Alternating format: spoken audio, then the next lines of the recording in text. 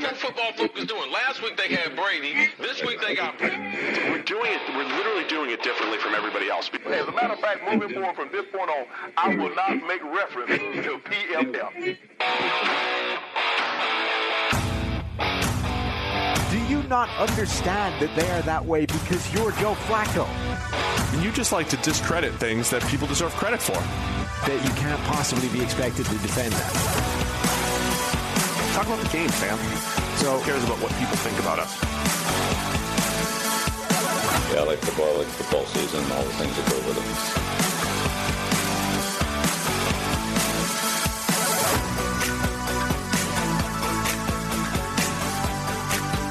it. Welcome into the PFF NFL podcast. Sam Monson here, as always. Not Steve, though. Steve's driving his ass and the family in the minivan all the way down to Florida. So we have a crossover show. Dr. Eric Eager in the house, which means actual analytics, actual math, not whatever me and Steve do in terms of conveying the work done by others. Welcome in, Eric. Sam, it's great to be here.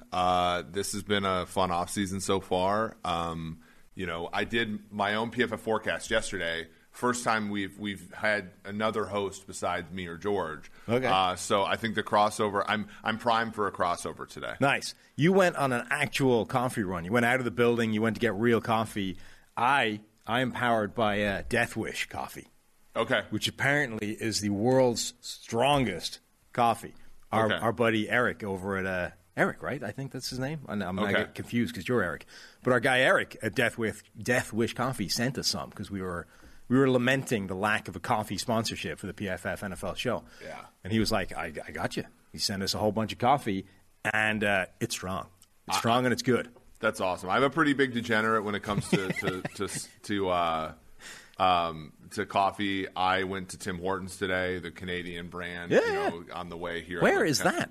So I live in Lebanon, which is like... You're out there. I'm out there. So like, not quite Canada, though. Not quite Canada, but close. And, there are a few places in the U.S. that will sell Tim Hortons. I like Tim Hortons. But then I got here, and our colleague, my friend Dave Silfaro, was like, hey, do you want some more coffee? And I was like, absolutely. So I got another cup here from a local place in town. So I'm ready to go. Because my parents used to live up near Buffalo, and that's close enough that there's Tim Hortons around. That makes sense.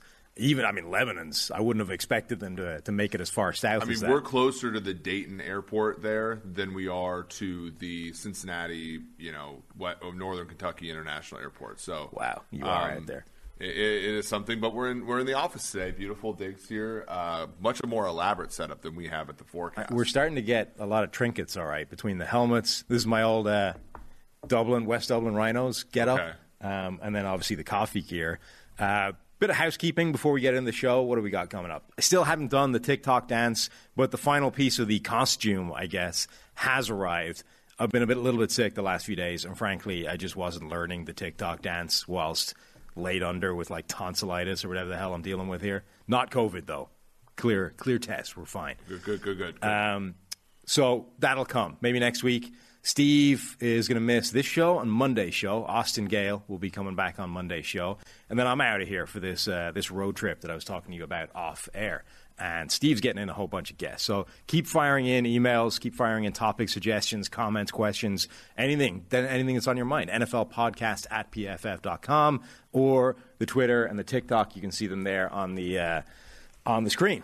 Before we get into the show, though, we have to tell you all about the studio sponsor, Western and Southern there, the fancy plaque on the wall.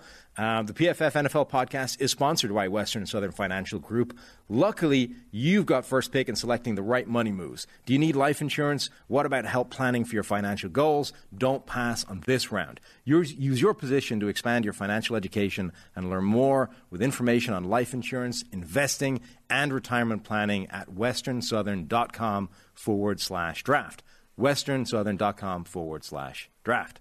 All right, Eric. That was a very professional read, by the way. Thank you. I'll tell you a story. Yesterday, when we did our pod, I just breezed through the whole thing and forgot to read any of the ads. And so you come to really appreciate the George Shahuris of the world when you're in their place. And you're like, there are aspects of this thing that that me as a lowly analyst don't really understand. Yeah, when Steve isn't here, it throws the ad reads front and center, and you're like, yeah, I just get to switch off and let him read the ads, and then he's not here, and I always all of a throw sudden I got to do pot shots at the ads, the Manscaped. Of course. Yeah, I mean, you can chime in or whatever, but generally speaking, you can just sort of switch off and let him deal with it. Do you guys have the lawn care company? I mean, we went from one lawn Sunday. Care, we went from one lawn care company to two. We got emails saying that it took them 3/4 of the way through the Sunday read before they realized it wasn't a Manscaped read. And when you've heard that and you listen to it again, you're like, yeah, this is actually a minefield of double entendres. You get all the way. Yeah. I mean, Manscaped could just adopt the copy for the Sunday read and be most of the way there to a full read themselves. Do you think that they, when they were creating this ball shaver, let's just be honest, like, do you think they ever for lack of a better term, did they think that thing, the bit had legs? Because honestly, it's the advertising. Yeah. It's not like I think tool is not. I think very early on in the Manscaped world of corporate identity, they must have determined that the way this thing gets success is turning it into kind of a joke. Yeah. Not like a laugh at them, what a farce that is, but like making the whole thing fun. Because you can't. Otherwise, you can't. You're not going to get away with like putting a serious face on that and be like, hey, you actually have to turn the thing into fun. So making the reads, making the whole advertising, making the branding generally a fun thing is the only way you're going to sell that to people, I think. Yeah. They've done well. I agree. I think when you look at the autopsy of all the other ball shavers, that was where they missed. There is the road to good personal hygiene is littered with failed ball shavers that aren't Manscaped. I mean, that's the bottom line. Without the marketing creativity. Yeah. So I messaged you yesterday, and I was like, okay, doctor, we've got some emails in, we've got some topics that we can hit, but what have you been working on? Because you're the R&D department. You are the skunk works. You're the M division of BMW. The guy's locked in the building over there doing weird stuff that nobody else knows how to do and coming up with cool things that eventually make it to the front-facing marketplace. So you had a thing. You had something you've been working on. You're gonna hit me with it. Yeah. So I agree. I think that what's really fun about the jobs we all have is at its core, like we're trying to understand football better. Right. So my group, we have access to XY tracking data through some context we have and so forth. And one of the things we're trying to understand is, and I think you and Steve have been around longer than anybody. The grading system better than I do and better than I think anybody in the world. There are parts of our data where I think we do an absolute bang-up job. I think, pass rushers – when Jermaine Johnson isn't a productive college pass rusher, and we've seen history say that like to be a great NFL pass rusher, you need elite athleticism and college production, with a few exceptions, Donnell Hunter being one of them. And so when somebody like Jermaine Johnson or Trayvon Walker come in and don't have that kind of production, it's a red flag, right? Linebacker coverage, linebacker play. I think we're a lot less – the data is just a lot more noisy. Like there are players like Deion Jones who weren't great college players but flashed traits that ended up being pretty good NFL players. There are linebackers like I think of we were talking about the USFL upstairs, like Scooby Wright, who sort of did everything right in college, pun intended, and ultimately just didn't have it to play in the league. And so great example of an early lesson for – we start PFF college grading. We have those first couple of years where we didn't know what any of it meant, right? It's like, well, this guy's an amazing college player. Grades are off the chart. Does that mean he'll be a great NFL player? Who the hell knows? Let's start talking about him, right? So Scooby Wright was one of those guys. Grades amazing, great at everything. Just wasn't a good NFL player. Obviously has a level, and apparently that level is like the USFL. Yeah, and by the way, there are a lot more wins than losses in that story, right? There's Grady Jarrett, there's Trey Flowers, there's Tyler Lockett, there's back and I joined PFF in 2015, which was a year after you guys started college, but I was a fan before, and I listened to you guys' shows, and like there were a lot more players who you Shaq Mason, you guys were like, he's a good football player. I think it'll translate, but we don't have necessarily that second. Like this is the first time anybody was collecting data on this on NCAA in that sort of graininess, and there were misses. But Yannick Ngakoue was another one, right, where he was just such a bad run defender in college that we thought, prohibitively so. Right. Been a good pass rusher in the NFL, and so now we sort of like equate those things properly, right? And so, but linebacker is one of those positions where I sort of thought that this was a place where we could do a little bit better. So a few of the folks in my group, so like Timo Riske, Ben Brown, a couple of interns we had, Zach Drapkin, who now works for the Eagles, and Tage Seth. We went through and looked at sort of two traits of our linebackers. One of them was how much you bite on play action, and how. And this is the new one. We published that part in the Sloan Sports Analytics Conference this spring.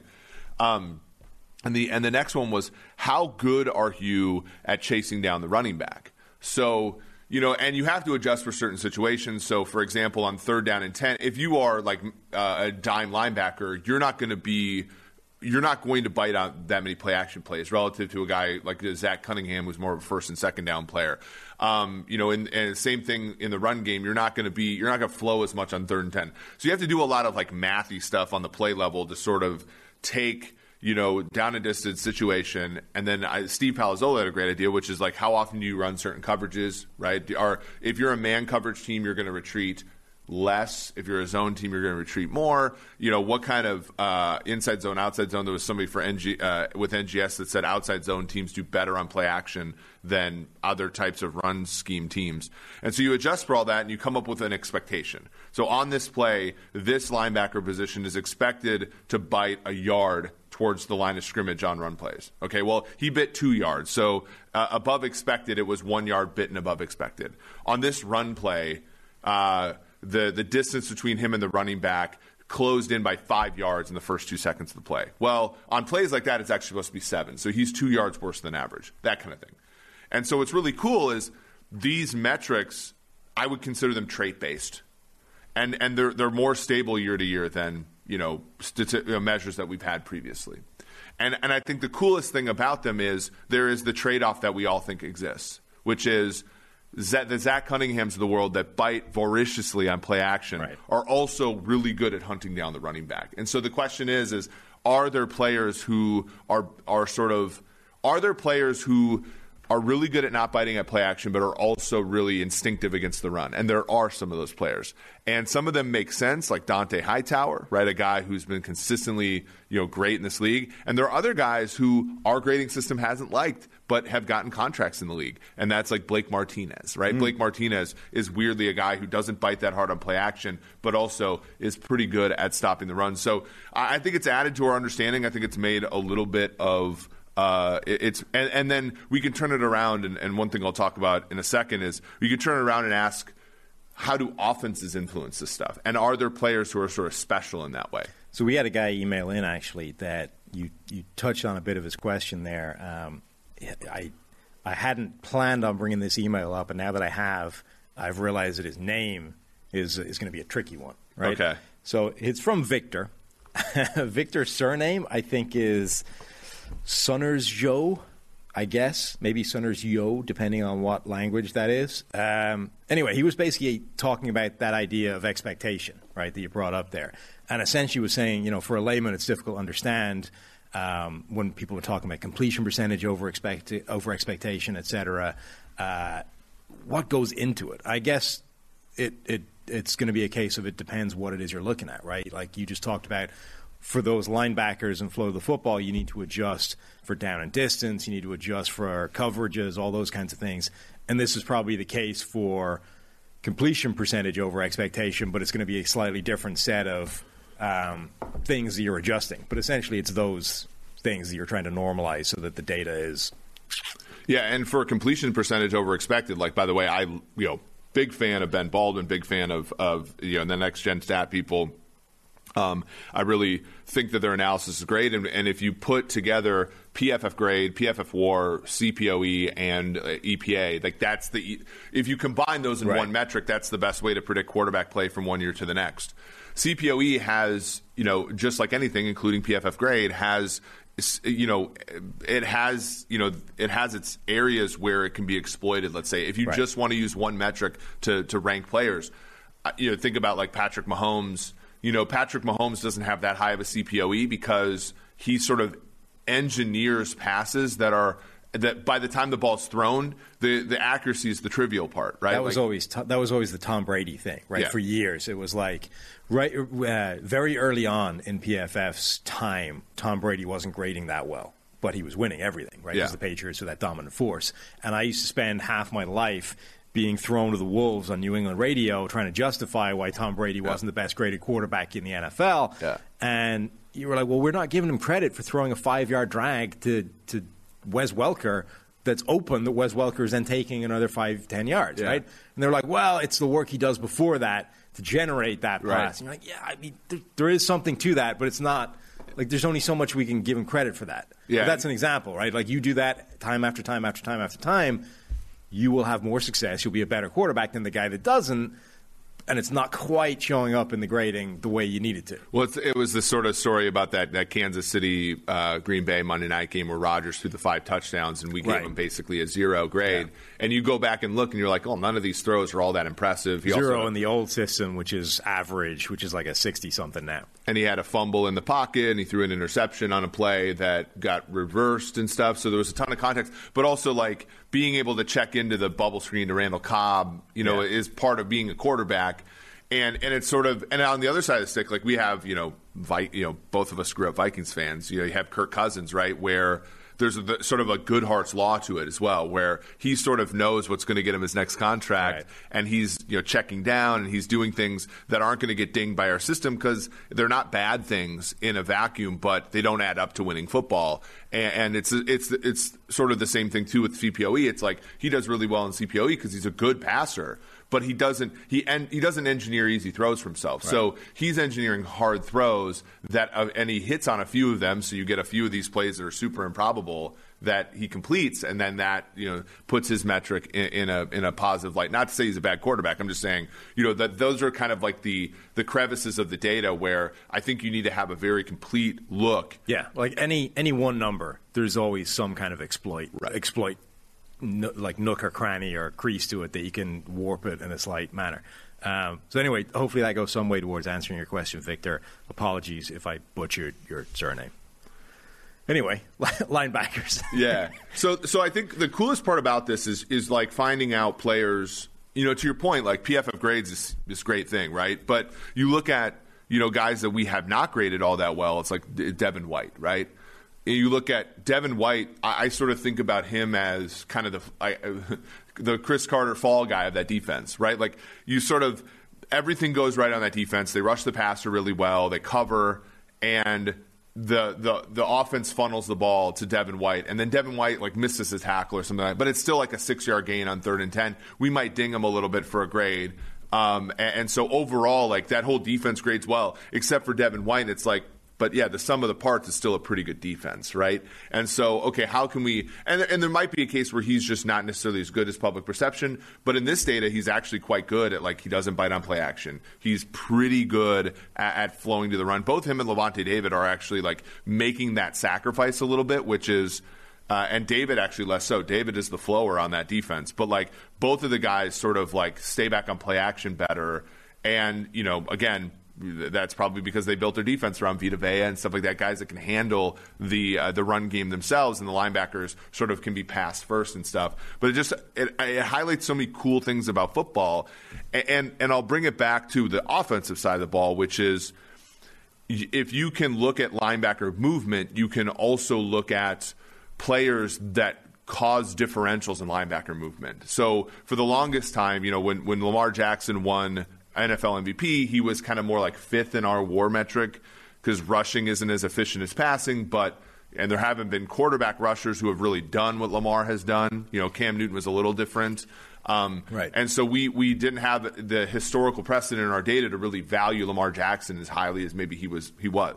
And so I look at, when you look at, Joe Flacco on that offense, and you look at Lamar Jackson, once he was inserted in that offense, linebackers moved basically a half a yard less once Lamar Jackson got into the offense. So now you can see plainly, okay, this is the effect he's had. Yeah. This is the gravity he's having on this team. Literally paralyzing defenders for a period. Right, and so, our manual graders, of course we're not going to – we intuitively understand this, but – I wouldn't want somebody who's in our system to go in and be like, okay, how much is the linebacker moving and stuff? Right. We're much more of a, did they bite? Okay, good, -1 or something like that. Or, did they flow well? Okay, plus 0.5.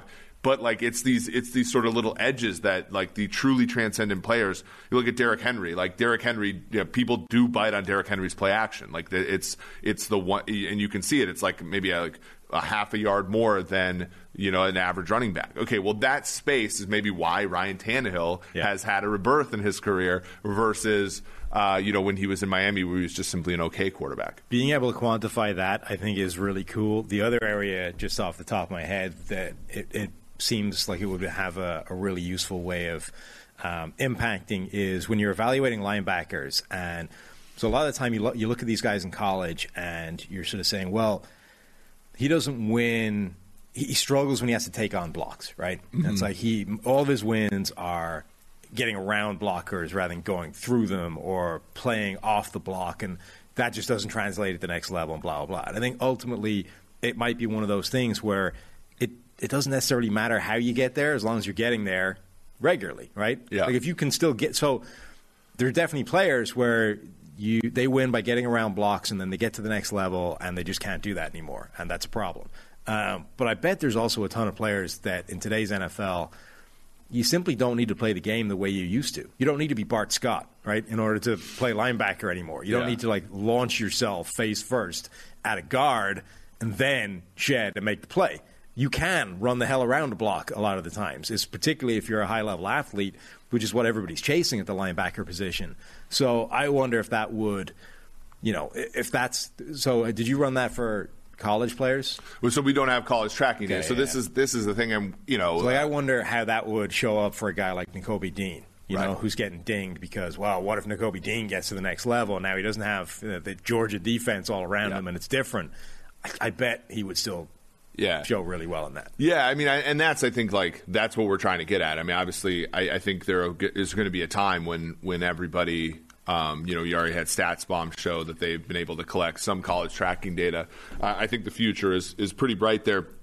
And to be able to, to pin down, and one of the other parts that was in this paper, and this was one of the reasons why I was gassing up Marquez Valdes-Scantling a lot, is just looking at wide receivers on deep patterns, trying to re-engineer what their 40-yard dash is, right? So, guys like Antonio Brown, Cooper Kupp were not great runners at combines, but run faster than that indicates. Now, Cooper Kupp's not a 4.3 guy on the field. He's a 4.5 guy. But that's a lot better than the 4.62 he ran coming out of Eastern Washington.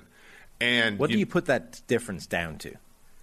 I think it's just body control. Because I've always speculated that I suspect this is more, the smaller the player, the bigger a deal this is. But I think there are players that carry pads and a helmet better than others. It's not an insubstantial volume of crap to put on your body and then say go out and run as fast as you humanly can, right? A set of pads and a helmet and the ancillary crap that you have to wear in terms of thigh pads and knee pads now, it's stuff, right? And the smaller a person you are, the bigger and more awkward that is.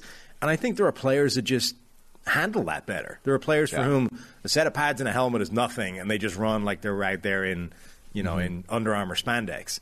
And there are guys where you put all that stuff on them, and all of a sudden it's awkward. It messes with their flow or their biomechanical rhythm, and they're just not as fast as they are when they're not wearing that stuff. Yeah, I think this is the great part about math is sort of somebody like me will come in, and I have intuition. I played in college, but I don't have the football knowledge that you have or a scout has. So, what I can do is pose questions to people who understand the game a little bit better than I do, where I think it's somewhat of the. So what we did is take the PFF grades, and this is why the thing of the paper, and you can go to. If you Google Sloan Sports Analytics Conference and you're a psycho and you want to read the math, it's on the internet. It's published there. Go ahead and read it. But my thesis was it's also just about being able to control your speed, right? So the Corey Colemans of the world and the John Rosses. So John Ross ran a 4.2 something in the combine. His on-field speed is like 4.45, right? Which isn't slow, but when you combine that with not being able to do anything else, you're just a wide receiver. You're literally taking away the one trick Pony has. It was like when the Vikings played the Saints in 2004, and Moss hurt his hamstring, and Joe Theismann on camera said, look, without his speed, Moss is just a tall receiver. That's a throwback there. But, so for me, I think it's about being able to control yourself. We have the PFF grade. So my thing is, the model is, can you run fast? So you look at median speed, max speed, and mean speed. So there are 3 different readings. Can you maintain your speed? Can you hit a top speed that's pretty high? And then some combination of that, which is the average. And then it's PFF grade, which is, did you track the ball well enough as a player to catch it, right? And so, everybody on that top list is a good football player. It's Cooper Kupp, it's Devontae Adams. And then in the top 15, there was the 2020 season for Marquez Valdes-Scantling. And people will say, oh, he didn't have a great PFF grade. You go look back, the guy was a very productive deep threat that year. And when you go back and look in the film, and again, for people like me, it's super dangerous to go back and look at the film because I might not know what I'm looking at or whatever. But he tracked the ball well. He made big plays. And so I'm like, is he being undervalued? And I think when you take these, let's face it, PFF, whether people like it or not, is the table stakes for understanding football. Right. Every single time a lineman is signed, every time a defensive end is signed, every time a receiver is signed, the PFF grade is what people report. So to understand more about the game, even us, and that's our company, we have to sort of pivot from that initial place to a different place to try to find value on players. And I think that through building new metrics, you can kind of do that. I think the other thing at play with the 40 that we've brought up a lot before is that so much of like the timed 40 time is your start, right? Yeah. If you don't know how to start or you just don't start well, your 40 time changes not just like a tiny bit, it changes dramatically. So a lot of these guys, like a John Ross, right? So much of John Ross's 40 time might just be the dude is an incredible starter as a sprinter. And if you take that away, which you do when you put him on an NFL field because you're not starting in a sprinter stance, nobody's lining up like 1980 Jerry Rice anymore, with the 3-point stance off the line in the Super Bowl. That doesn't happen anymore. Yeah. These guys are out there in 2-point stances, and you got to release off the line before you can get anywhere. So that changes entirely what your sprint. Isn't it just resources too? Like I have to look at this actually, but like there's a couple things. We've shown that there's tons of discrepancies in combine and pro day data. There's an article on pff.com, just Google that, and you can look and see like it's totally different. But also, there's no mistake that like you have Antonio Brown who played in the MAC, right? His 40 time is a lot worse than how he played on the field. You have an FCS player in Cooper Kupp. You have Jerry Rice, who is, that at that time it would be an FCS player at Mississippi Valley State. Like it's to your point. It's like if I'm playing for Alabama, like I can just hire a speed coach who tells me how to start, and I can get over that. That was kind of the perplexing thing about Kyle Hamilton, which is like he played for a pretty big program. He was the best player on the team, and that was his issue. I think that plays a factor. Definitely. Yeah, I mean, I'm sure it does. And I think that's why we're going to see, or we have been seeing, these sort of record-setting combine or pro day performances the last couple of years. Like, this is a thing now. People are so good at getting prepared and trained for this, particularly if they're like, like last year, basically taking a year off and doing nothing but training for it. They should be setting absurd record-breaking numbers. Like, this is what they're doing for an extended period of months before they show up and do this testing. That should absolutely be way better than a dude that like 10 years ago, spent like a week learning how to do this and then rocked up, and that was basically what he tried to do. It should absolutely be a different level set that we're looking at. And I'm always worried about like how I view this, because in theory, you should be doing all these things to be for your job interview kind of thing. But that's I don't think that that's a reality, and being a former academic and stuff, you always I ran a grant program where you get applicants and you could see like this person's been coached, this person hasn't been coached. Right. I think that you get that in all walks of life. Yeah, absolutely. I want to get into some kind of retrospective look at the draft and some sort of ways that analytics review some of this stuff. But first, this podcast is sponsored by Sunday. So this is a Sunday read, not a Manscaped read. Mm-hmm. Just bear that in mind. Different lawn. Does your lawn have weeds? Your grass lawn, the lawn for your house. Bare patches or pet spots. Sunday can help you solve all these problems and more the easy way. They've got everything you need from fertilizer to seeds to weed control, and it's all delivered right to your door.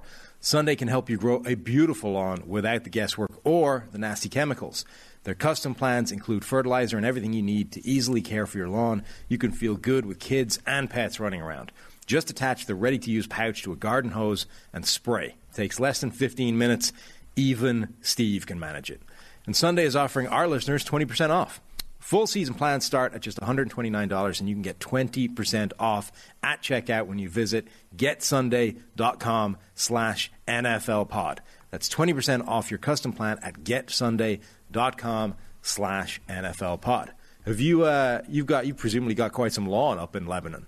Yeah. Otherwise, what the hell is the point in being in Lebanon? Actually, George and I were talking about this on the podcast. So we rent. So like we've never bought since we sold and moved here. And there's I don't think this is politically correct, but I believe it's called this, the Wives of Lebanon Facebook group. Wow. And there was a person on there who was complaining about renters who don't take care of their yards and make the community look like crap. Is it you? And Stephanie, my wife, told me, she's like, I don't think it's me. They pointed out, but like, I honest to God, I have not cut grass since I moved there. I have not. And by the way, when I lived in Wisconsin, this was not true. I have not shoveled snow since I moved here. Really? Yeah. Like the snow is never that fierce where it's been bad enough that I needed to. Okay, because I have and I used to cut grass at the old house that we used to rent, but I don't, I think we got a service. I think we got Sunday. So I don't have to do that. It's like a legit peer pressure thing, though. Like, we live in a small cul-de-sac. There's 10 houses or whatever, and most of them are like pretty hardcore manicured, look perfect. Right. You're like, I can't just let this thing look like a meadow or whatever. I need to, and right now it's growing like crazy, so I got to be out like every week mowing the front. Now look, the back, people can't see it, so I don't care as much. Mm-hmm. But the front, doesn't stop Manscaped from making a lot of money. It's true. But it is crazy how much it's like a thing. You can't let your yard go to rack and ruin while everybody around you is looking perfect. When I lived in Wisconsin, there was no one under the age of 40 that lived in our cul-de-sac, and our lawn was like an acre and a half. So I would go once every 10 days, and that was actually a workout. But it was also just the most demoralizing thing ever, because it just obviously just keeps growing back, and you're just like, this is never going to get any better. Yeah. My dad, when they moved to upstate New York, to Rochester, and they bought this giant house on it was 5 acres or something of just lawn, right? So he was like, the American dream. I'm going to buy a sit-on lawnmower and I can mow my own lawn, right? But you don't understand that those things travel at 3 miles an hour. Yeah. So even at on a sit-on, he's mowing it for 2 hours, just to get across 5 acres of grass. Also, you need it to be flat. So that was okay, but it was literally the time involved. He was like, he did it once, and was like, I'm never doing that again. I'm not spending multiple hours on a lawnmower to get this thing done. So at one point they fenced off or cut a line across this thing and let half of it go out to pasture. You just stop mowing it and see what happens. When I was in ecology, the best part was the people who got super uppity about, oh wait, you cut your grass? Oh, that's too bad. I garden my these people who you're wasting good ecology on having a yard. The distribution of takes about there's a whole ecosystem you're destroying there. It is pretty funny to me. So I'm curious about the draft stuff, we had a couple of emails that were interesting on this topic. Actually, by the way, I need to give credit to somebody that emailed us before the draft. I don't think we ever got around to this email. A guy called Joe Davis, who wrote in basically with the Rosetta Stone of the Saints draft, right? How they draft, what they value, what they do, predicting how they would react to certain players, and actually nailed their their two first-round picks.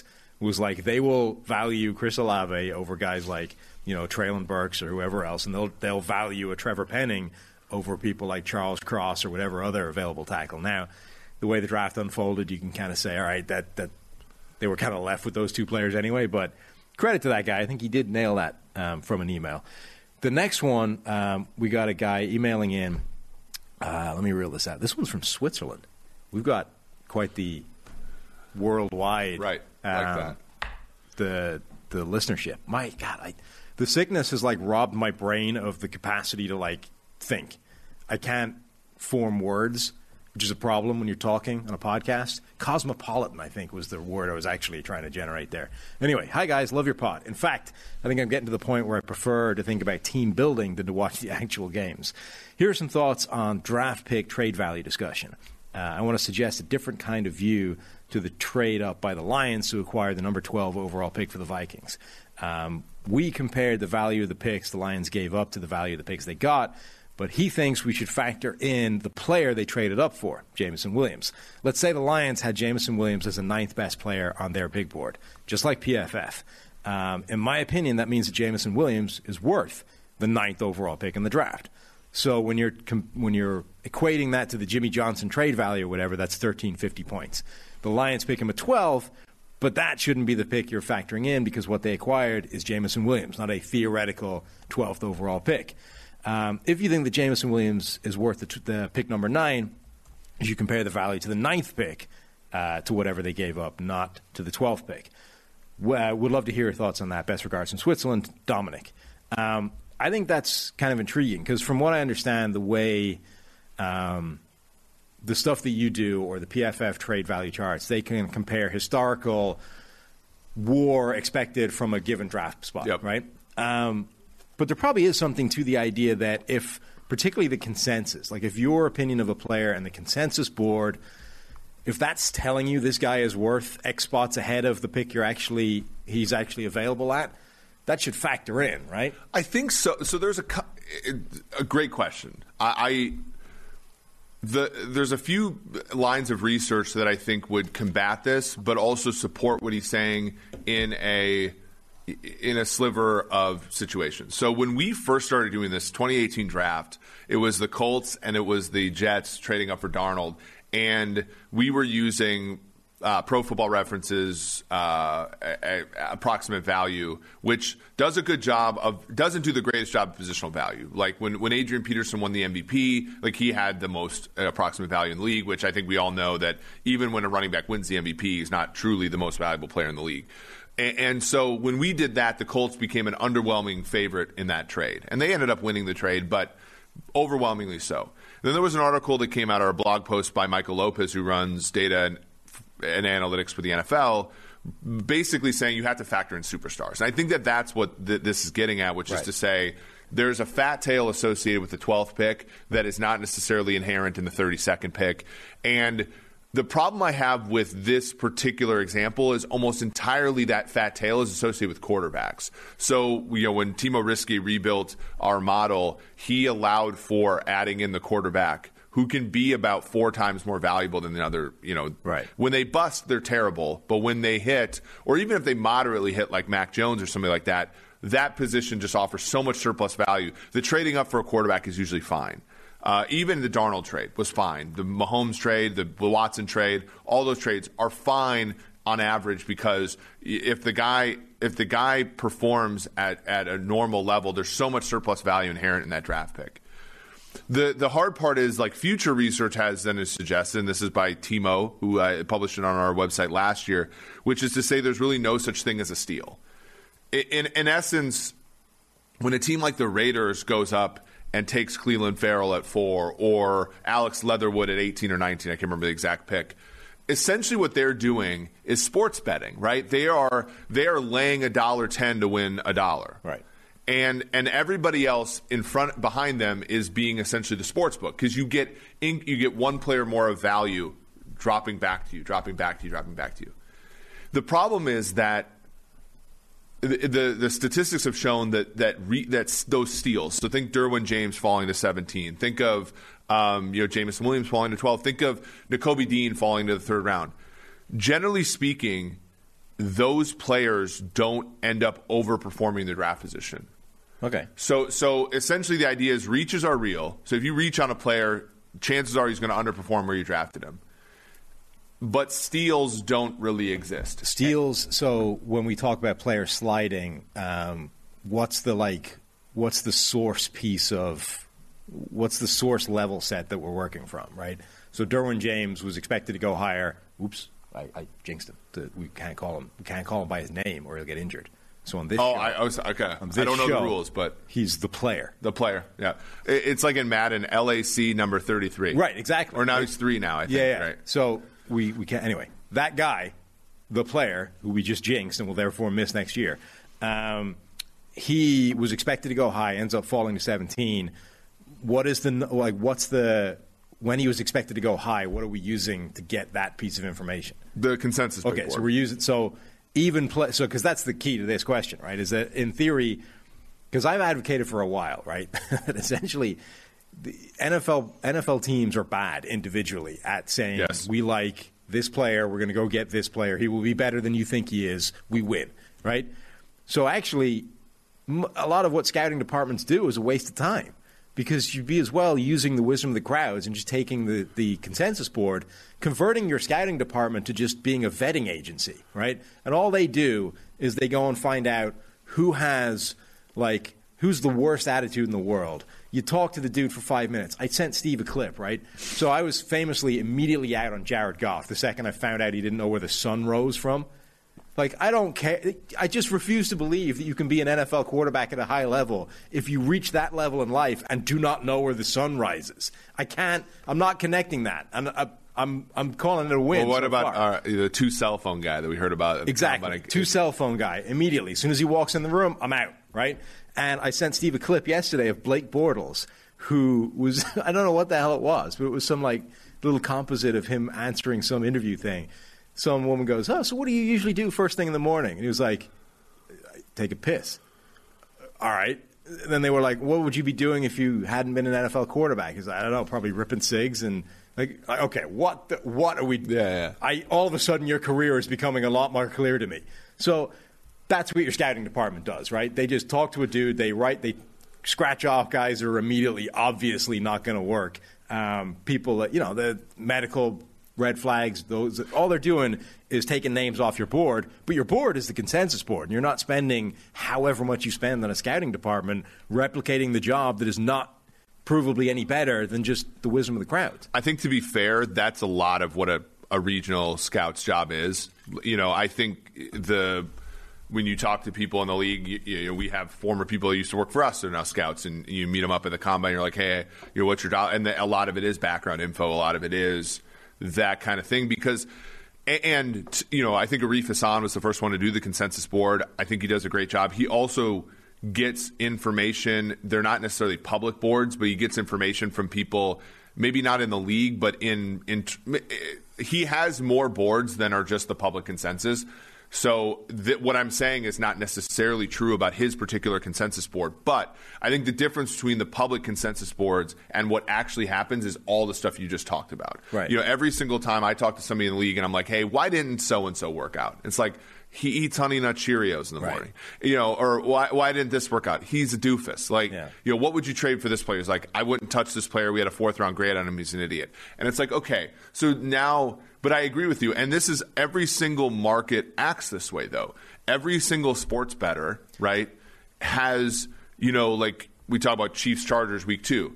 Some guy likes Chiefs -4, some guy likes the Chargers -1, and you take the average of all those opinions, and that's where you get Chiefs -3. So is the reason that guys sliding in the draft generally are not steals because of that stuff, right? Because the reason they're sliding is the stuff that the public doesn't know about, and therefore the NFL simply values them lower than everybody else because of these things. But it doesn't even we don't even need an explanation for it. I think it's just really market-based. It's to say, like, if Nakobe Dean falls to the third round, that means 32 teams felt one way about a player, which has so much more information than one team felt that Clelin Ferrell was worth the 4th pick in the draft. I think it's more of a market-based thing where it's – and I don't – the wisdom of the crowds is a little bit of a misused term. The wisdom of the crowds requires a larger than 30 set of independent opinions. And so I think the NFL operates more independently than some of the groupthink in the media and so on and so forth. But I still don't know.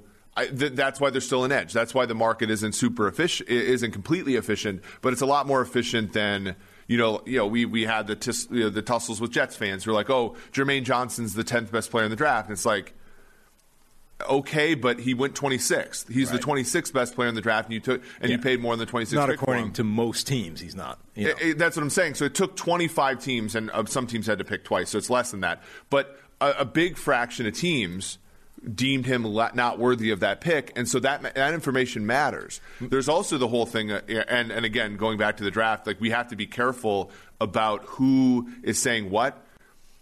Jermaine Johnson's position on the consensus board was somewhere around pick 10.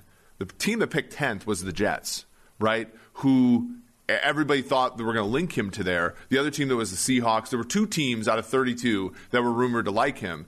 And, as much as the Daniel Jeremiahs of the world and everybody want to stay independent, I mean, they're getting their information about who is who from these teams. So, there's a little PR spin. And there was actually a few people within the league who messaged me and said, Jermaine Johnson's not the 10th best player in the draft. The Jets gassed him up, and then they get him at 26. This is a PR thing, right?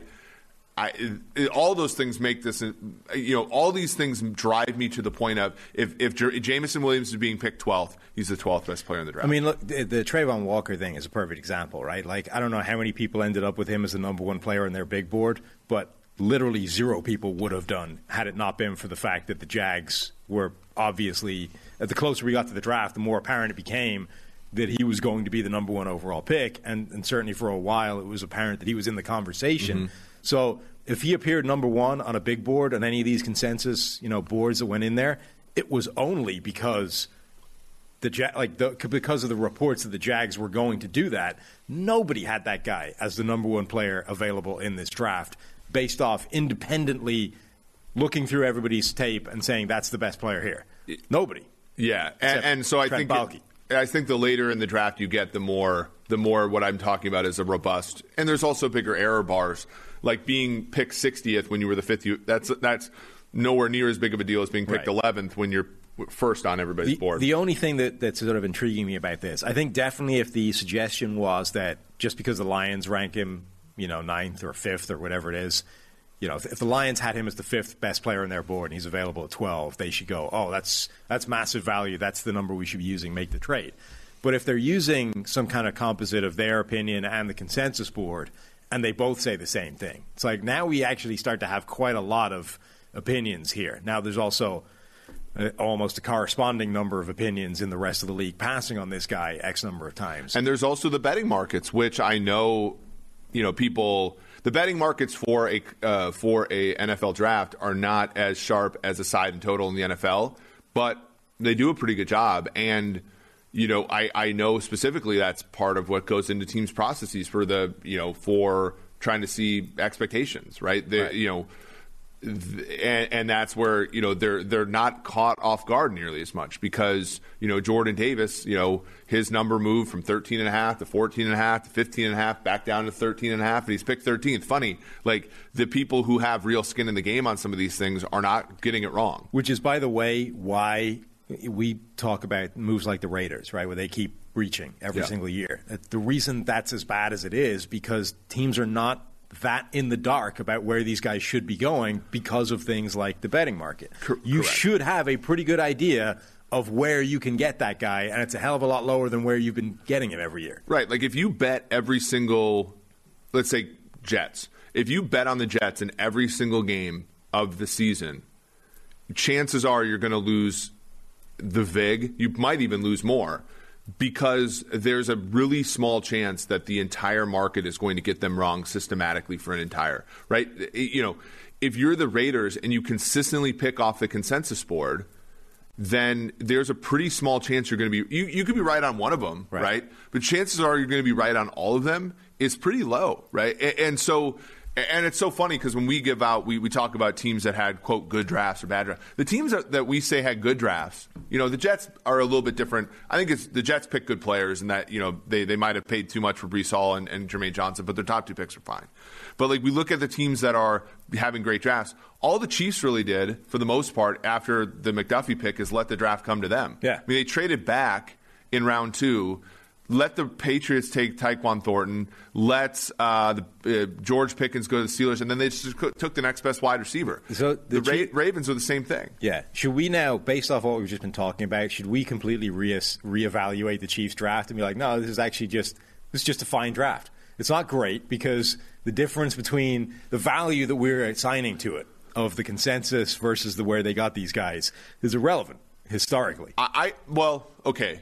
I would agree with that, but then everybody's getting a C or worse. Right. It is a grade because there, and we have shown, you know. So we're reinforcing the people that are like, oh, anybody throwing a draft grade after the draft is an idiot. You can't tell anything until 3 years' time. This is dumb. Yeah. I'm not reading it. Actually, it turns out that guy's dead on, and we should listen to him more.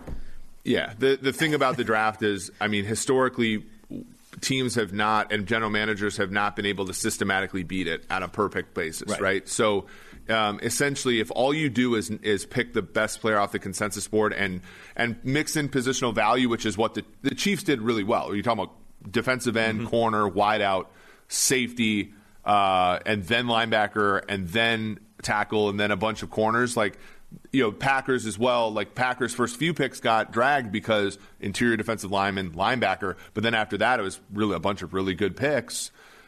Patriots go 100 picks up the consensus board for like a guard. Yeah. You know, that's a double whammy. You trade up. Having traded away like a Pro Bowler for a 5th-round pick. Jets trade up for a running back. And again, no one says Breece Hall sucks, but like that's a tough one, right? You trade a 5th-round pick. A 5th-round pick has about a 12% chance of being a starter in the league. So, and again, when I talk about this from a betting perspective, it's like being a bettor.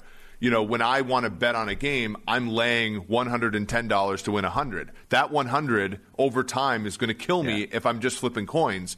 The Jets, like, everybody's like, well, what's the big deal? It's just a 5th-round pick. Well, you're trading 1.125 starters in your mind for one starter. And so you can hit that, you know, people win bets all the time. Yeah. But over time, you're the square bettor and they're the bookmaker. Right. And that's, you know, how you know, teams get stuck like, trading up too much. I've made the analogy before that it's like poker, right? The idea with poker is to get your hand in, you get your money in with the best hand every time.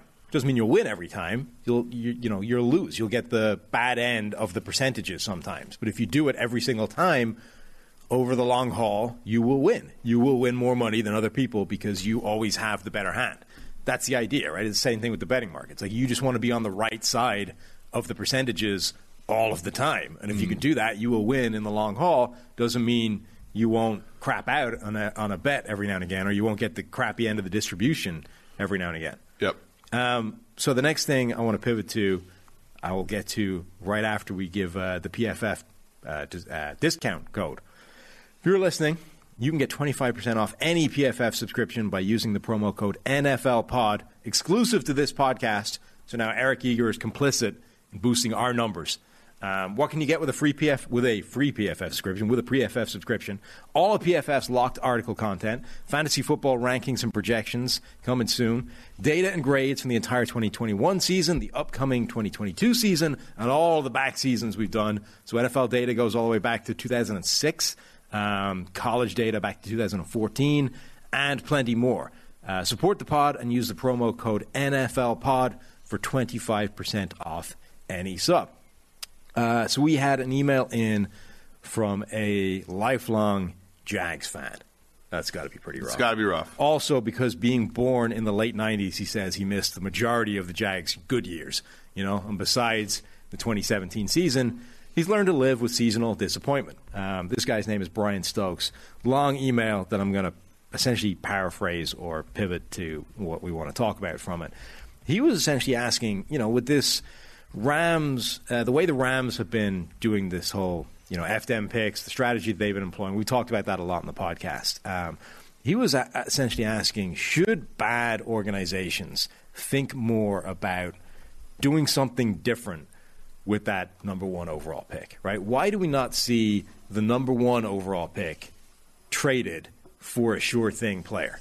Like, generally speaking, the number one overall pick is only going to be traded if you're getting out of that pick and trading down a few spots and doing just accumulating more draft capital. But we talked about this before with one of the things I hated, one of the things I didn't like about the Jags selecting Trayvon Walker was it feels like this team has been swinging for upside for a while, right? And at some point when you're this bad, you should probably just take an upgrade, like a clear, sure, certain upgrade. Mm-hmm. Grab Aiden Hutchinson because the chance of him being a bad player are very small relative to Trayvon Walker.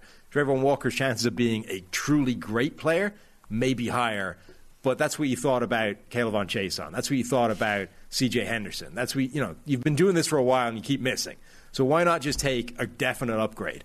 Why not take it a step further and say, what can you get with the number one overall pick in terms of like an actual NFL player that is already good? Why do more teams not see the value in those picks and use them to get NFL commodities? It's a good question. Let me go here to maybe explain why I think that teams don't do that. If you look at, so let's say Von Miller's the player you're thinking about, right? So $20 million APY currently for the Bills.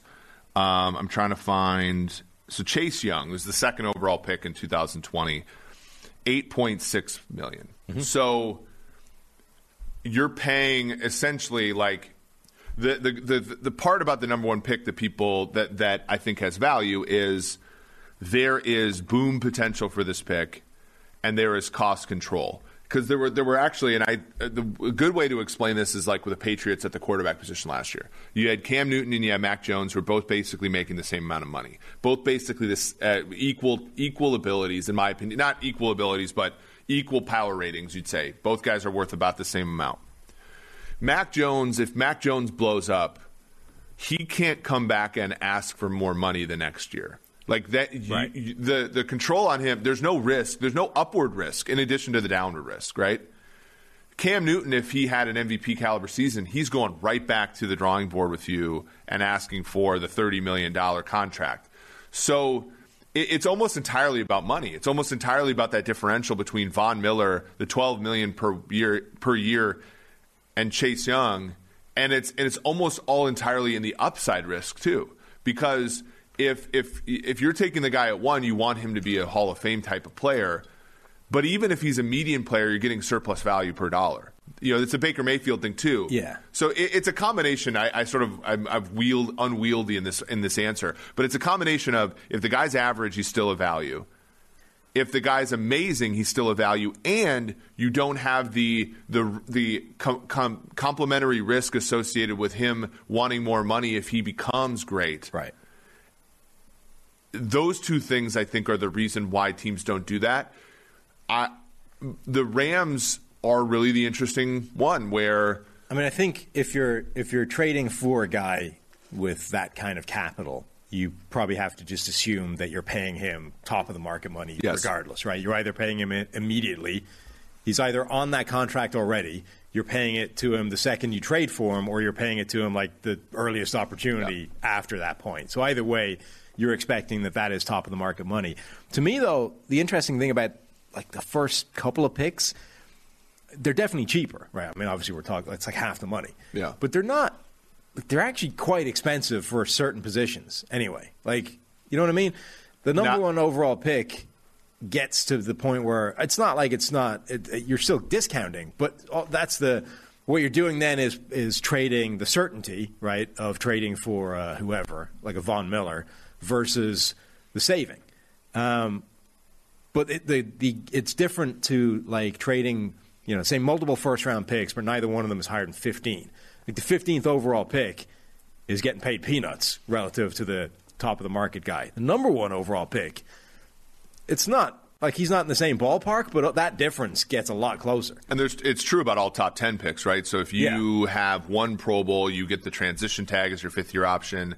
If you have two Pro Bowls, so like Kyler Murray's fifth-year option is the franchise tag dollar. So later on, but it's still, you still have the cost control that is so effective. Like when Patrick Mahomes in year 2 was the MVP of the league, like there's no discussion about him getting more money because that's earmarked into the situation. So I think that's the hard part. I mean, I think for a year where there's a quarterback, it makes sense, right? Because all the things we always talk about, the surplus value that a quarterback that hits brings is the most valuable thing in the NFL. So if you don't have a star quarterback, you should always be taking the quarterback number 1 overall.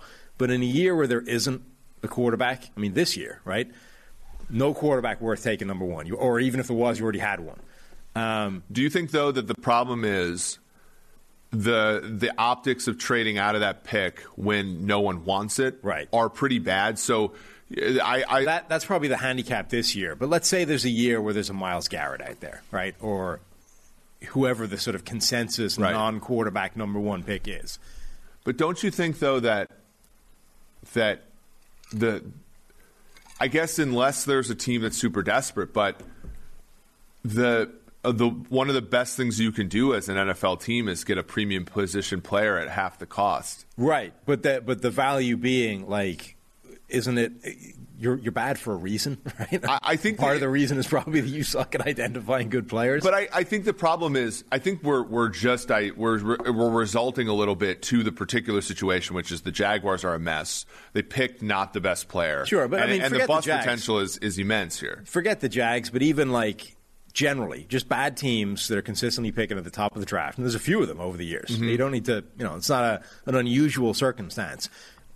Isn't there a case that those guys should be more interested in a Rams-style strategy of you should be willing to pay for certainty, right? And they're kind of doing it. Like, you look at free agency. Again, I don't want to harp on Jacksonville all the time, but, like, Jacksonville have to pay a premium now to bring in free agents because nobody wants to go to Jacksonville.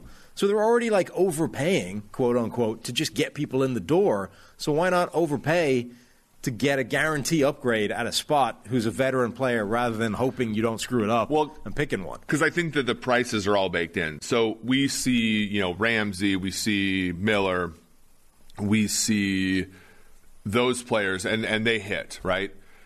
We ignore Jamal Adams. We ignore Frank Clark. Odell Beckham Jr. Like, I think the Rams are an interesting story because they made us reevaluate all of our assumptions about the game.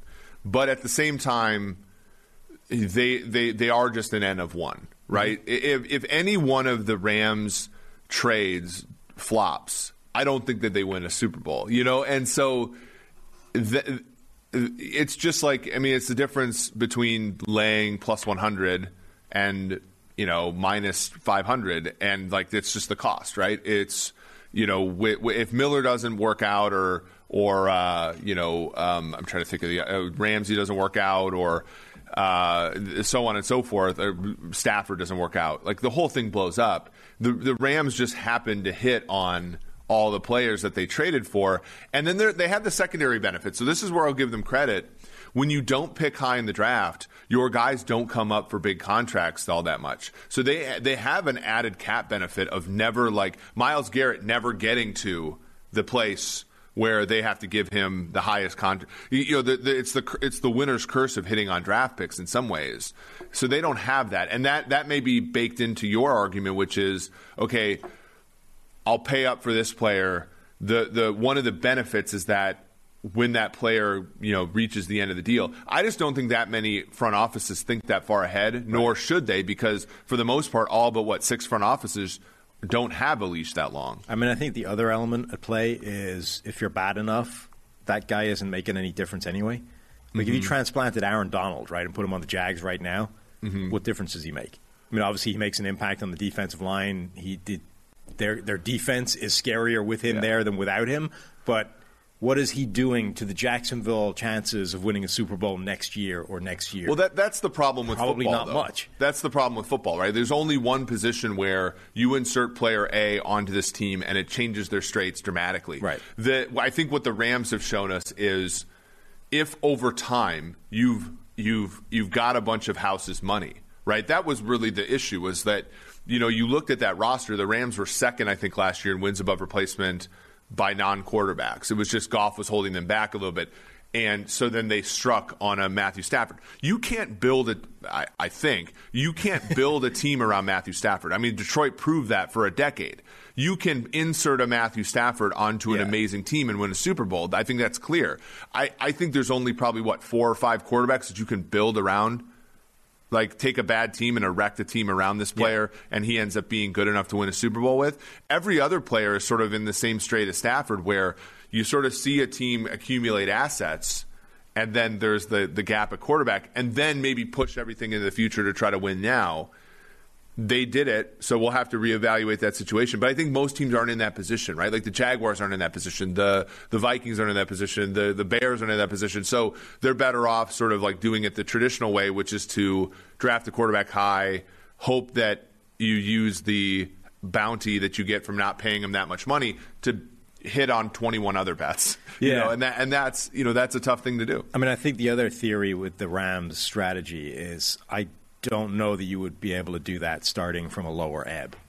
Like, I think you would need to have a baseline of at least an average team to even attempt what the Rams have done in terms of strategy. Like, I think it's even bigger, right? You have to be a lot better. I think this studs and duds, or studs. What's the term you use for them? Stars and scrubs. That's it. Stars and scrubs. The stars and scrubs strategy that they've had doesn't work if you're starting from where the Jags are. Like, it's just not going to – the stars aren't going to make enough of an impact for the rest of the roster to keep their heads above water. The rest of the roster needs to be at a level that's okay to begin with. Then you add the stars to it, and now you can start to tinker with the balance there. So I guess that's the overall answer to that question is when you stink, the value of a guy being on a cheap contract is actually worth more than the impact even an Aaron Donald can make. Because you're so much further away from being good, and the more of those sort of building blocks you can put together and at cost-effective numbers, I think is a big bounty. But I do think there was still mileage in a team like Jacksonville, who has been swinging for potential for a long time, to just take a sure upgrade on a cost-controlled deal like an Aiden Hutchinson. So how would, looking back at the draft now, how would the analytics kind of community, you're the spokesman now for the analytics community, that's how it's going to work, how would the quote-unquote analytics community draft differently to the way the NFL is doing right now? I think the NFL is doing an increasingly better job. I mean, you look in the round one, like safety is a position that I've always thought was more valuable, but the marketplace doesn't believe so. Right. And so my opinion actually doesn't matter there in that, Jason Fitzgerald did a great job of showing this. It's like the premiumness of a position is the fraction of players in the top 20 who are accessible through free agency. It's the one minus that, right? Okay. So quarterbacks, I mean, they're, except for rare circumstances, elite quarterback play are not accessible through free agency. Running backs are accessible. Like Sony Michel just signed with the Dolphins yesterday, and he was an 800-yard back, right? Wide receivers not accessible through free agency for the most, but not elite ones. Tight ends are. Tackles are not accessible through free agency. Guards and centers are. Safeties are. Corners are an interesting one. Linebackers are accessible through free agency. Defensive ends aren't. Elite caliber ones. So I think the NFL is catching on to that. Like we're seeing, guards. I mean, the guards went a little bit high. Zion Johnson, as well as Chris's favorite guy, Kenyon Green. You saw 3 safeties in round one, which is kind of interesting. You didn't see any running backs, but a running back went at 30 and a running back went at 41. Like my opinion, I think things are getting more rational, but you're still seeing teams trade up, and we look at Kwesi Adofo-Mensah from Minnesota. Like I think he was showing people are mad. I think because he went against the grain, where he lost trades via the Jimmy Johnson chart and won trades via the Spielberger, Fitzgerald, and PFF charts. People are like, well, wait a sec, no. It's like, well, the teams that are going to gain an edge are going to be the teams that sort of go countercultural there. So to me, if I was looking at the draft and like, okay, where are some things I can exploit? It's like we're still seeing a lot of reaches and we're still seeing a lot of trade ups. Positional value is getting a lot more rational, but we're still seeing a lot of guards and stuff taken in round 1 and a little bit high, safeties as well. But it's getting better. It's moving in a positive direction, I would say. Do you think that Kwesi has been mislabeled a little bit as he's seen as this analytics GM, right? Mm-hmm. But the guy has like an economics background, right? He's a banker. Like he didn't come necessarily like his origins weren't from the analytics world. They were from a finance world, and financial people operate slightly differently. And the things that he's been doing as Vikings GM, like one of the frustrations is I've gone on rants before, is like, it's the same. Like, what has changed? This is, if you kind of wrote down the totality of what's happened since he came in, you would be like, this is a Rick Spielman playbook we're running right now. This is the same. Nothing has changed. But it's also the kind of playbook that you would run if you're from an economics world where you're like, let's push a little bit of every lever. Let's diversify the portfolio. Let's not put too many eggs in one basket. Like, this is how economics people work. Yeah, and that's like, I think, a misnomer about what the Vikings brass was before Kwesi. Like from 2015, I think, until 2021, the Vikings had drafted the most players in the NFL. They had the most trades. Yeah. Right. Spielman was doing this kind of stuff, and people gave him crap because he would move back into round 7. He wasn't trading right, which in reality he was like, if you're trading back in the draft, you're generally speaking getting value, and I think that's what Kwesi showed, which was, a lot of people thought that the trade back with Detroit was a bad trade, but mathematically it was a fine trade. It was just the optics were bad because every team around that pick got much more of a ransom for their pick. And so, the thing about the Vikings for me is not necessarily that Kwesi's doing a bad job. It's that I think expectations were he was going to come in and change everything. But you come in January, they weren't even expecting to fire Spielman, right? They were expected to fire Zimmer and not Spielman. They fire Spielman out of the blue. They hire him. Well, you're working with his scouts. You're working with their big boards. I know they hired Ryan Grigson of all people to help him, which that's a questionable move as well. And then you have ownership's affinity for Kirk Cousins. So you had so many constraints that my question was, how could Kwesi's playing poker with other people's cards? And so he could probably play a little bit more optimally, but they're still other people's cards. So that was kind of the frustration with this year. And I think the league also, just from what I can hear around, is like when Kwesi calls you, everybody's like, okay, let's write this down because this is coming from a different point of view than most GMs. So I think he's also sort of countercultural in the way in which he was approaching the draft, and people took heed from it, and he was never going to get the best value because people are sort of skeptical when he calls them, oh, this is an econ guy, right, from Princeton. What is he gonna do here? I'm not gonna be the first guy to get fleeced by Kwesi. Like if he's giving you an offer, you're immediately like, this is the thing I've said where, like, if Bill Belichick calls you up looking to give you a player, like he's washed immediatly. No, I'm not interested. My only point with the Kwesi thing generally has been like, if you're why fire everybody else if you're not going to change things? Like, because surely, like, if ever there's a point of like reset, the Vikings have been stuck in this rut of the same thing for a lot of years now. You're like, surely at that point, okay, head coach gone, GM gone, the determination has been made that this rut we're in is not where we want to remain. So what's the point in firing everybody and then bringing in more people that are going to do the same thing? Well, especially if the whole like thesis is that the coaching staff was really bad last year and they need a new voice. And then if that were actually true, then you wouldn't need to draft players who play the positions of the players you just drafted because in theory, if the coaches were better, they'd be able to coach up the guys that Mike Zimmer wasn't getting anything out of. And you also wouldn't need to fire the GM. Like, right. Spielman could still be there if that was the case. I mean, I think that there were a few issues with Spielman. I think, like, if you look at people that cover the team, it's like he wasn't accountable, which Kwesi has been, to his credit, has done a lot of press conferences, been accountable. Same thing with Zimmer, and there were obvious tensions there. But I think we have to face facts about the Vikings, which is just that the ownership just wants the team to be okay all the time. They've been bad the last 2 years, but they've only played 2 meaningless games. Week 18 and week 17 of the 2 years. And if that's your goal is to have a team that's sort of always competitive, and they look in the Kirk Cousins era, the Vikings have never been more than a 7-point underdog in a regular season game. Right. So you're always competitive. Steve is actually having Rick Spielman on the podcast in one of the shows that I'm not here in a couple of weeks' time. Nothing I want him to ask more than essentially that question. Like, how much does ownership in Minnesota actually want to win? Or how much are they just content with just don't be bad? Well, and you and I follow the team very closely. And so like one of the biggest things was, their first year, they fired Mike Tice like the moment after his first game in a very embarrassing way. Yeah. They get Childress in the fold. They go all in. They get Favre, right? And they get an inch away basically from the Super Bowl in 2009. They give Childress a 5-year extension.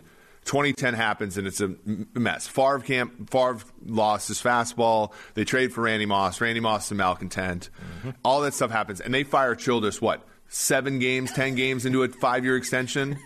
I think if you look at like the history and you look at the Wilfs, you look and you say, okay, and then next year, 2011 with Frazier, they went 3-13. That's really the last year and the only year this century that they've been bad. If you're the Wilfs, like I think it's somewhat rational to be like, look, we went all in and tried to actually win a Super Bowl once, and it failed badly for us. And there was a 2011 season where Gates were bad and interest in the team was bad. If we just get this thing on the green every single year, I mean, we know like Vikings fans are rabid and they care, and some of them are actually okay with beating the Packers once a year but never making the playoffs. So this is the thing. Like, how many owners do you think in the NFL? Because to me, there's so many edges that exist. So the NFL constrains competition in a lot of different ways, right? Between the draft, free agency, the salary cap. There's a lot of things you cannot do to just buy success the way you can in soccer, right? Like oil states are buying up Paris Saint-Germain and, Saudi Arabia buys Newcastle, and the Newcastle United they became the world's most spend-happy club in January, right? Immediately, right off the bat. You can just essentially buy success. Man City's on a giant run of winning the Premier League because they're backed by an oil state. Yeah. Chelsea are getting sold, but Abramovich started that, right? Russian oligarch comes in and buys success. You can't do that in the NFL because there's a salary cap. You can't just go out there and buy Patrick Mahomes from the Chiefs, plug him in as your starting quarterback, and all the other things you want to do. But you can do a lot outside of those constraints, I think, to give you a huge edge, right? Like, there's no reason if you're an owner that wants to win the Super Bowl more than anything else, you wouldn't have the best training facilities in the league. You wouldn't have the largest scouting department in the league, the biggest coaching staff in the league. Like, all these things that there are no limits on in terms of spending, you should be spending the most, right? If you rationally want to win. But people aren't, and there's not like an exploding market in this area. And even the teams that we would consider smart, they're pinching pennies over anything. Yeah, but you're right. How many of these owners do you think really want to win, and how many do you think are in this for the tax breaks? I mean, we live in Cincinnati, right? Like the one that gets. So the hard part is baseball. You play 162 games. The wheat and the chaff get separated pretty easily. Basketball is the same. Basketball is a game where you play hundreds of possessions, and the thing gets pretty fair really quick. Football, I mean, the Bengals just made the Super Bowl. And you get playoff series where you got to do it 4 times. Whereas the Bengals almost got beat by the Raiders here, and then go and win against Titans, Chiefs, and almost beat the Rams. And we forget now. I mean, Carson Palmer was sort of sour grapes at the Super Bowl. Remember we were there, and he was like, "No, this team's never going to support Joe Burrow." And everybody's like, "Ah!" Oh. It's like, have you looked at the history of this franchise? He's kind of right, and yet, but football's so noisy, right? It was why it was so important for the Eagles to win the Super Bowl when they got there, doing the 4th down stuff, doing the calling us out and saying, "Hey, we love PFF's data." Like when the Giants won in 2011, being our first client, that was a really important time because football's a noisy game, right? The Rams, like I'm perpetrator number one. Like I didn't think the Rams all-in thing was going to work. It didn't make a lot of it. To me, it was not the sound way to do it. And they win the Super Bowl. And guys like me have to eat a little bit of crow. We have to learn a little bit about the game, and then we have to know when to say, "Yeah, they won, but I wouldn't do it again." Have you completely changed your mind on that, or are you still kind of the opinion of, they just call it variance?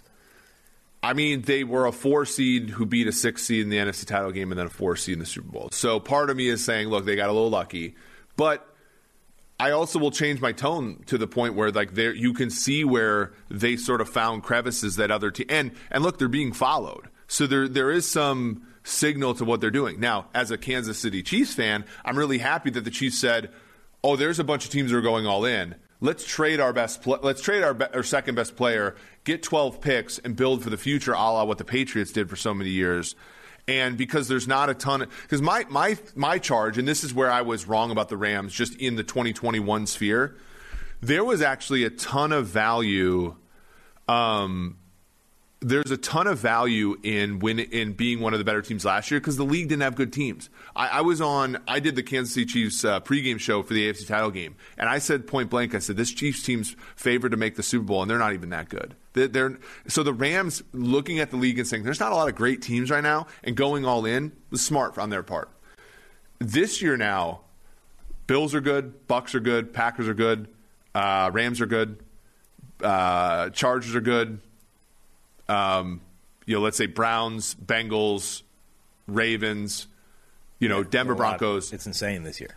If you're pushing your chips to go all in this year and you're killing your future to do it, I think you're dumb, right? Because your chances of making the Super Bowl, it's a gauntlet this year. The team this is going to be another year for exactly a different reason where like a 4 seed wins the Super Bowl because it's just everybody's beating each other up. Last year, a 4 seed won the Super Bowl because the 1, 2, and 3 seeds weren't very good.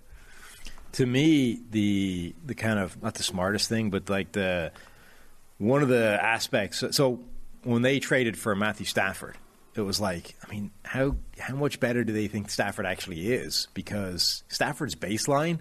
It's good, but it's not amazing. Yeah. Like it's not. He hasn't really shown that he's the guy. Like he's not a Patrick Mahomes. He's not a Aaron Rodgers. He's not in that category.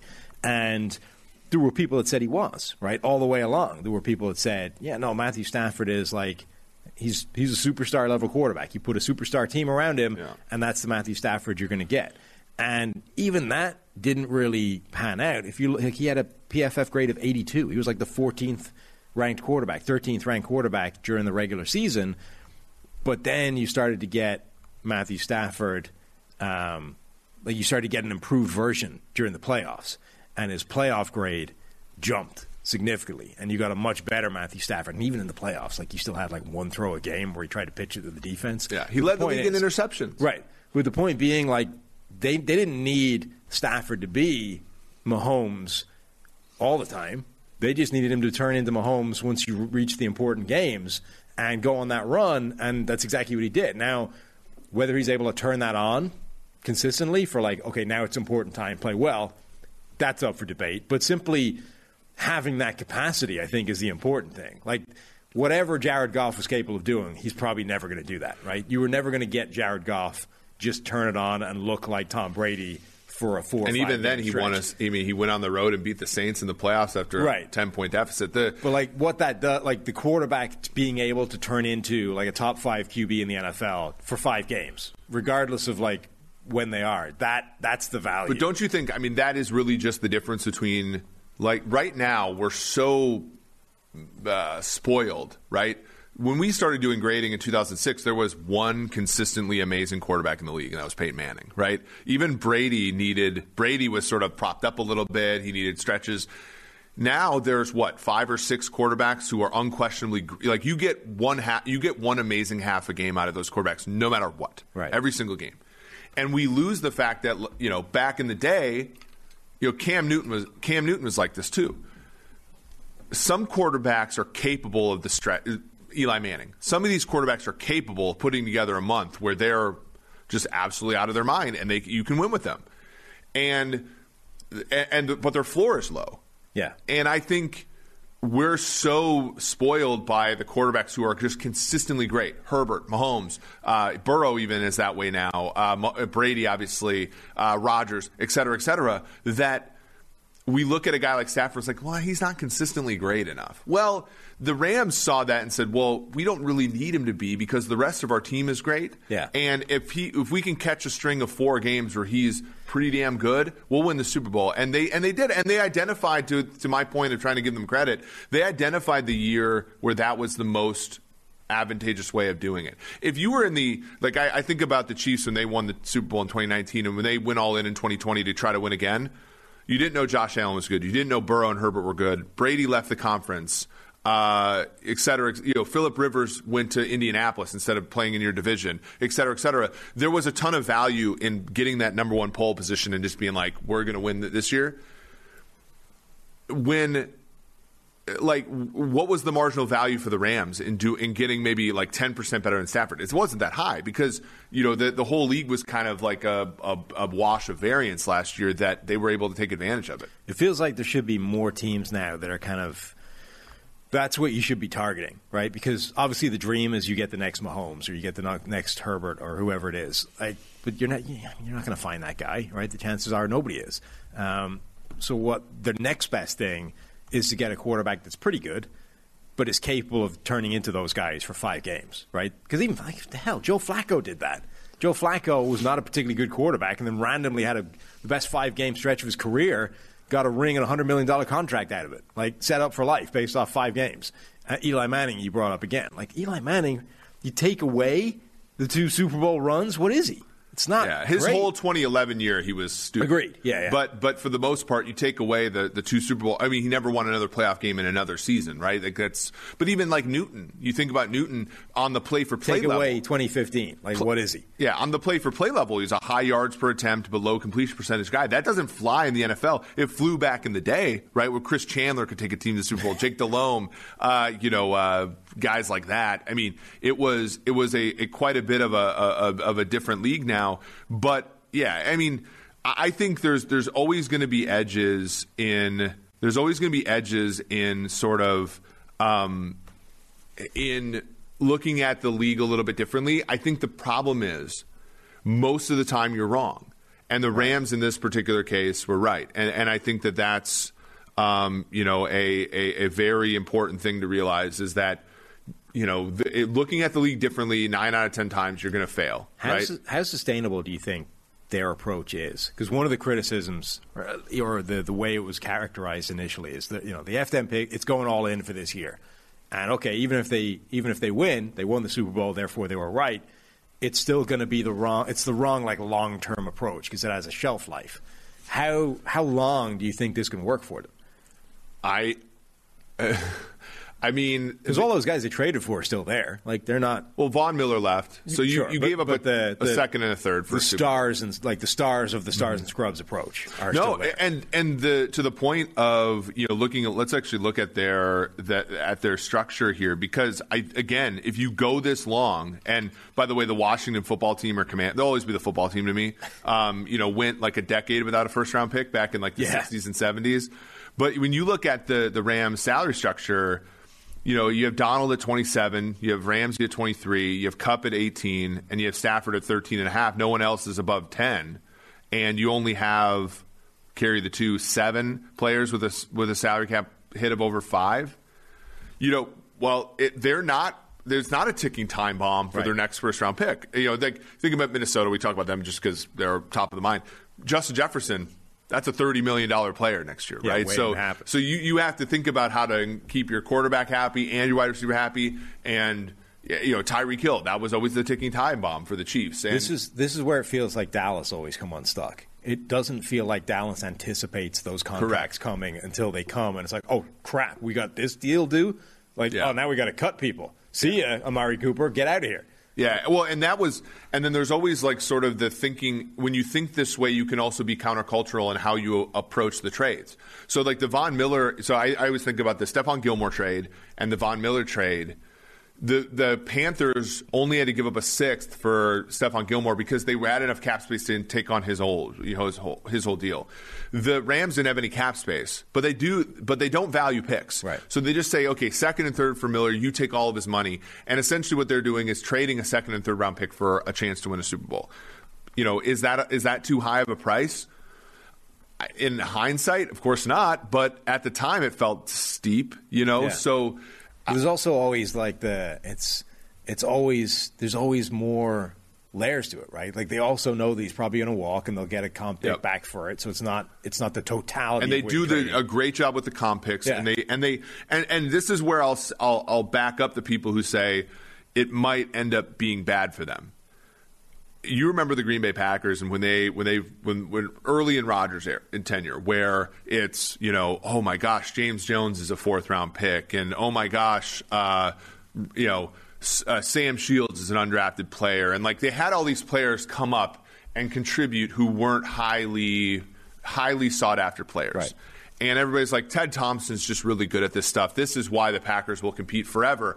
And of course, what happens is, the guy who's up big at the craps table ends up, losing a decent amount of money because he plays too long. That was the Seahawks as well. And that was the Seahawks, right? You draft essentially the Legion of Boom defense, and it's like, oh, the Seahawks are just like, they're just better. And in fact, it was worse for them because they got overconfident in their abilities to scout players, and they were one of the great perpetrators of going too high on players. So the Rams, and I think Jordan Rodriguez for The Athletic does a good job of covering it. They showed sort of like what their approach is to drafting a lot of players later on. Now, the question is how sustainable is that? Josh Hermsmeyer for 538 wrote an article that said they really don't do that much better. It is really just hinged on they get a little bit better than replacement level players for those positions, and then their stars are stars. So to me, when the Rams are going to fail when they make when they overextend themselves for a player, it doesn't. When they do a Frank Clark trade, right? Because the Chiefs did a Frank Clark trade and they still won a Super Bowl because their quarterback's amazing. Stafford's not good enough, in my opinion, to overcome a Frank Clark trade. Yeah. That, I think, is where the boundary is. The value in what they're doing is not that they're dramatically better at drafting than other people with the backfill picks that they have. It's that the certainty that they're paying for with the already established NFL players has worked. Yeah. And they value that more than drafting those guys and hoping they become good. But as soon as they miss, because that isn't a 100% thing either. That's nobody bats 1,000 on those trades. As soon as they miss on one of those, the whole thing unspools. Right. And again, you can say that won't happen, but we have Jamal Adams. The Jamal Adams trade, and granted, he's a safety and Ramsey's a corner, so Ramsey's a little bit more valuable. But like when you give up 2 first-round picks for a non-quarterback, like it's going to be hard. And Ramsey just is an amazing football player that's overcome. He's basically played up to the level of that trade, which is a remarkable feat. Right. Same thing for, you think about Khalil Mack, like where the Bears are in their process. Like Khalil Mack was an absolute hit, and still, like, he just played up to the value of the trade. Because again, you get certainty there, but you're paying for it. Oh yeah, and the problem is you're paying for certainty, and it's not certain. Like it's more certain than the draft pick that you would have been taking. But it's costly. Yeah, but it's not 100%. Like you're going to miss one of them eventually. It's not a sure thing. We've all seen quote unquote sure things in the NFL go somewhere else, and it just didn't work. And look, if you're a Rams fan and you, especially a Los Angeles Rams fan, you have not seen a Super Bowl win, right? You had the St. Louis Rams win it in '99.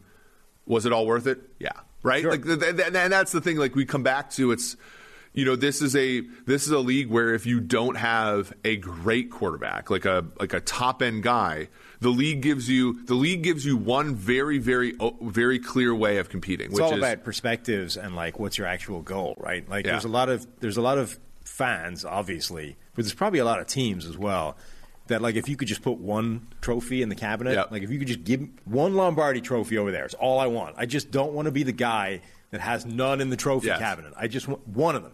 Put that in. Les Snead and McVay, like, Les Snead and McVay are forever. It's immortality, right? You never can question them now, even though in theory they might have made a gamble that was And there's asymmetric. There's definitely teams out there that would be like, I don't care what you need to do. Just put one of those over in the cabinet, and I'm good. Right? I don't care if we suck for the next 20 years. Just make that happen. But then there are franchises, and there are teams, and there are fan bases. You get greedy, and it becomes very quickly you transition from, if we could just win one Super Bowl, I would die a happy man, to, why can't we win every year? You know, why can't we compete every single year and rack up what the Patriots did and become a dynasty and go down in history as the greatest thing that this league has ever seen? And it's amazing how quickly you transition from one to the other. Like, if we could just not suck this year, that'd be great, right? Yeah. And then as soon as you have that one douse of success, it's like, well, there's really no reason that we shouldn't be winning this every single year. Like, why, just back it up. Like, that happened with rugby very quickly for me, right? Ireland went from like bottom dwellers in the routinely third or fourth, of a 6-team competition, to all of a sudden we're like the best team there, and we're beating New Zealand for the first time in 108 years. And then you're like, why can't we beat New Zealand every time? Why can't we be the best team in the world? That's very quick. That's, I think, why. And I wonder how Rams fans are. I mean, think about this though for a second. Like, the LA market is a very like distracted market. If you don't grab the attention, especially year 2 of a stadium, year 1 of being able to have people in that stadium, year 1, Super Bowl year in that stadium, again, I was very hard on the Rams' decision-making process. A lot of it, in hindsight, makes sense, even if, this thing will come toppling down if they miss on some players. Donald retires, Ramsey starts to struggle, Stafford starts to struggle incrementally. Things get worse for him. Whitworth retired. Right? There are things but look, flags fly forever. That one trophy you can't take from him. But I agree with you. Like, if let's say they struggle next year, and everybody's gonna be like, well, what the hell happened? It's like, well, no, like, that's part of the price of this trophy you just got, right? Like, and people don't necessarily stick to the plan that way. All right, that's going to do it for the show today. Monday, we've got Austin Gale coming on. We're going to repeat a show that we did last year that people loved, The Fatal Flaw for all 32 NFL teams. This time, it's not going to be a quarterback for half the league like it was last time. That was a lot of the feedback is, love this show. It felt like we were hearing about the quarterback for half the league. So we're going to have a non-quarterback fatal flaw for every team in the NFL. Doctor, a pleasure, as always. It's always fun hanging out with you and talking football, yeah. Thanks for coming on. Thanks for sitting in the Steve chair, the big creaky one it's felt some things, that chair. It's not in great shape anymore. This has been fun, though. Thanks for doing it. Yeah, it was fun. Hope you've enjoyed listening. I'll see you on Monday. The doctor won't. It'll be Austin Gale in the chair. So till then, bye-bye.